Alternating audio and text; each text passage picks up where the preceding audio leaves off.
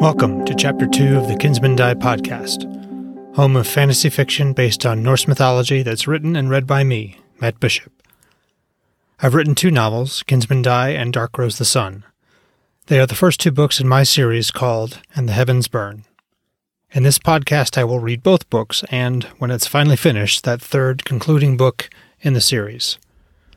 My goal is to share my love of Norse mythology and, obviously, my books.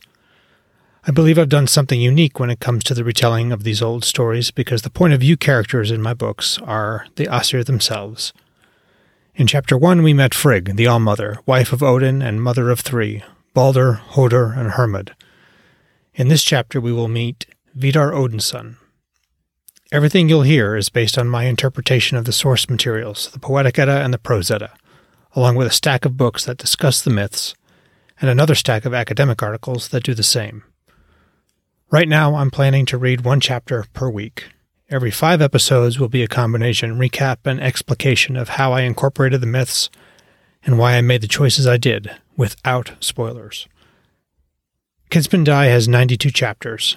Dark Rose the Sun is about half that, so this is going to take a while. I truly hope you enjoy the journey.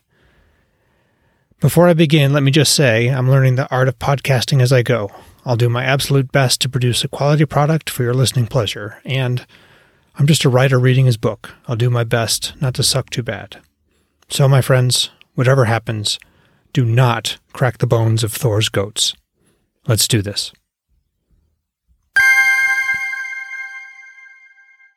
Chapter 2. Vidar. Jarl! Vidar wrenched his gaze from the massive column of black smoke and ash that had piled up above the burning town and turned in his saddle. His Kjolar, Garalon, rode toward him, pointing at the low, curving slope of the hill ahead of them. Survivors staggered down the road, dark figures against the harsh blue of the midwinter sky. Vidar thumped a clenched fist on his saddle's pommel. He and his warband had ridden all night to reach this mining town and the mountainous outskirts of his district. And what had he done? Spent more time staring at the smoky remnants of the town than its folk. He hadn't even seen them. He guided Hrimfaxi off the road. Light snow puffed up around her hooves. The sky's chill steeds cantered through the tall golden grasses that stretched as far south and westward as he could see.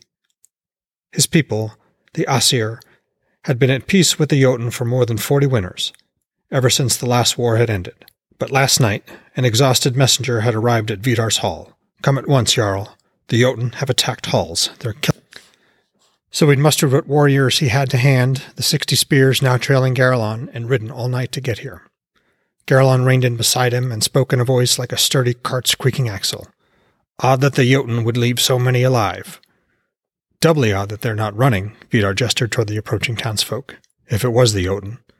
"Indeed, Jarl. Shall we ride forward to meet them?" "No doubt they'll have better information than the messenger." The wind gusted, pungent with ash and smoke.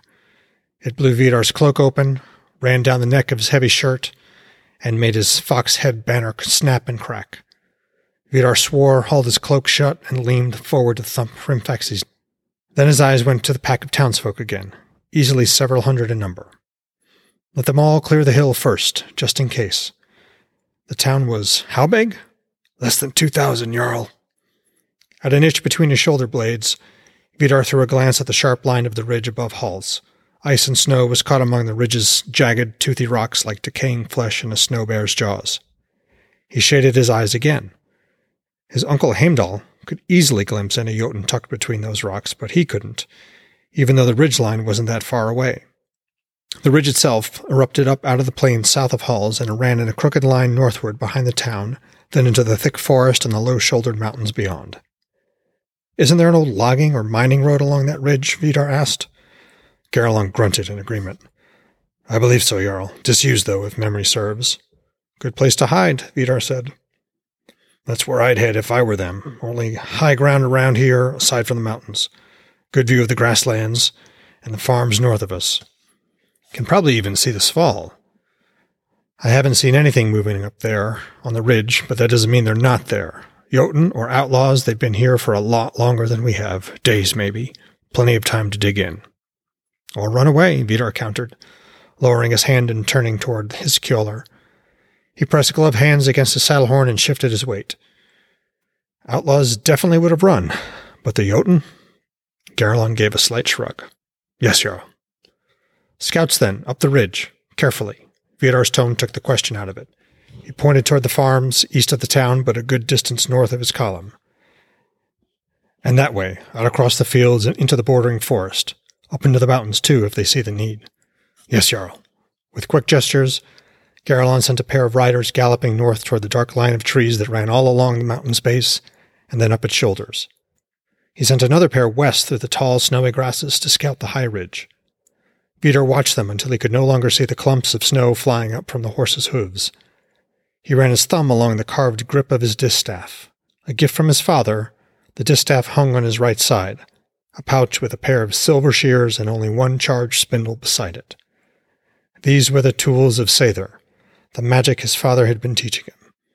His sword hung on his left side, a bone-handled sax nestled at the small of his back.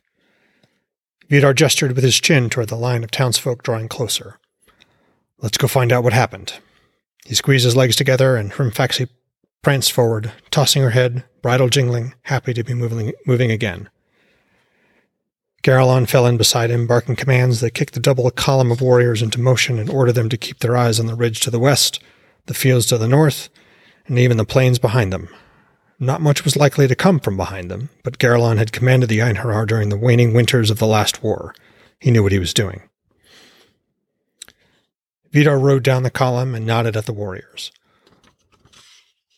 Although he only said a few names, Smar and Mikkel, Yala and Hevrid, Kavella and Rolo, he knew them all. He had even sparred with some of them, but that was seldom enough, given his various projects and obligations as the district's jarl. At another itch between his shoulder blades, Vidar shielded his eyes against Saul's glare and scanned the ridge from one end to the other. Nothing but a herd of low clouds running fast, racing their shadows, edges sharp against the sky's brilliant blue. Was it those clouds and their shadows that kept dragging his attention back and back again to the ridge? He dropped his gaze to the road and the ragged clump of townsfolk a few yards away. Garelon leaned toward him. The scouts we sent are good men, cautious and thorough. If the enemy's up there, we'll know it soon, and we'll set more eyes to watching from down here once we get these folk sorted out. Raising his voice to be heard over the clattering hooves, Vidar said, Sound the horn for Gladshame anyway, Garelon. I want reinforcements moving our way. I'm not confident in the Einherjar's garrison attention to duty. Before he had ridden from his hall in Vithi, Vidar had sent a bird to the Einherjar garrison in the northeastern part of his district. Like Vithi, that garrison was about a night's ride from Halls. If the Herseer of the garrison had dispatched a column of Einherjar as he was supposed to, those warriors should be here soon.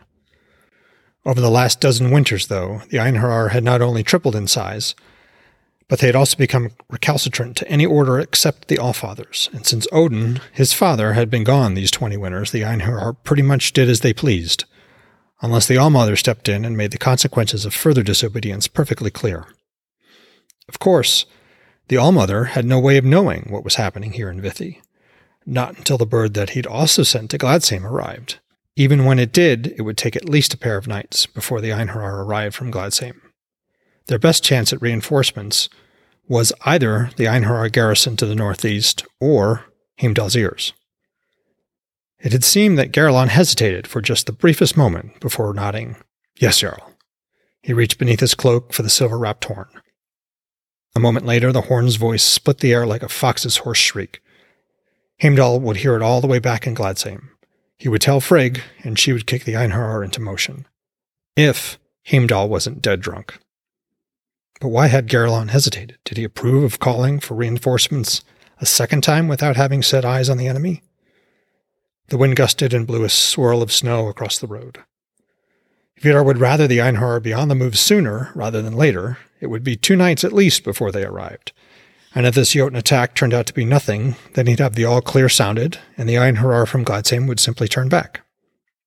Either way, it wouldn't be Garelon who would ultimately have to face the consequences, or suffer the loss of honor. It would all be on him. Well, folks, that was Chapter 2 of Kinsmen Die. I hope you enjoyed it. We met Vidar and experienced him arriving at the town of Halls, which has, apparently, been sacked by the Jotun. I'm a big believer in value for value, so I have several requests. First, please leave a review on whatever podcast app or platform you use. They really help. Second, please share the podcast. That also helps a ton. And third, please consider supporting my work by buying my books on Amazon or in some other way, likes and follows, Patreon, locals, a boost through the Lightning Bitcoin Network, etc. I'd also enjoy hearing from you. You can email me at mattbishopwrites@gmail.com, and all the links will be in the show notes. And with that, I will leave you with this thought from the sayings of the High One, Odin himself. This is the Bellows translation, available on Sacred Texts. Verse 2. Hail to the giver. A guest has come. Where shall the stranger sit? Swift shall he be who, with sword, shall try the proof of his might to make.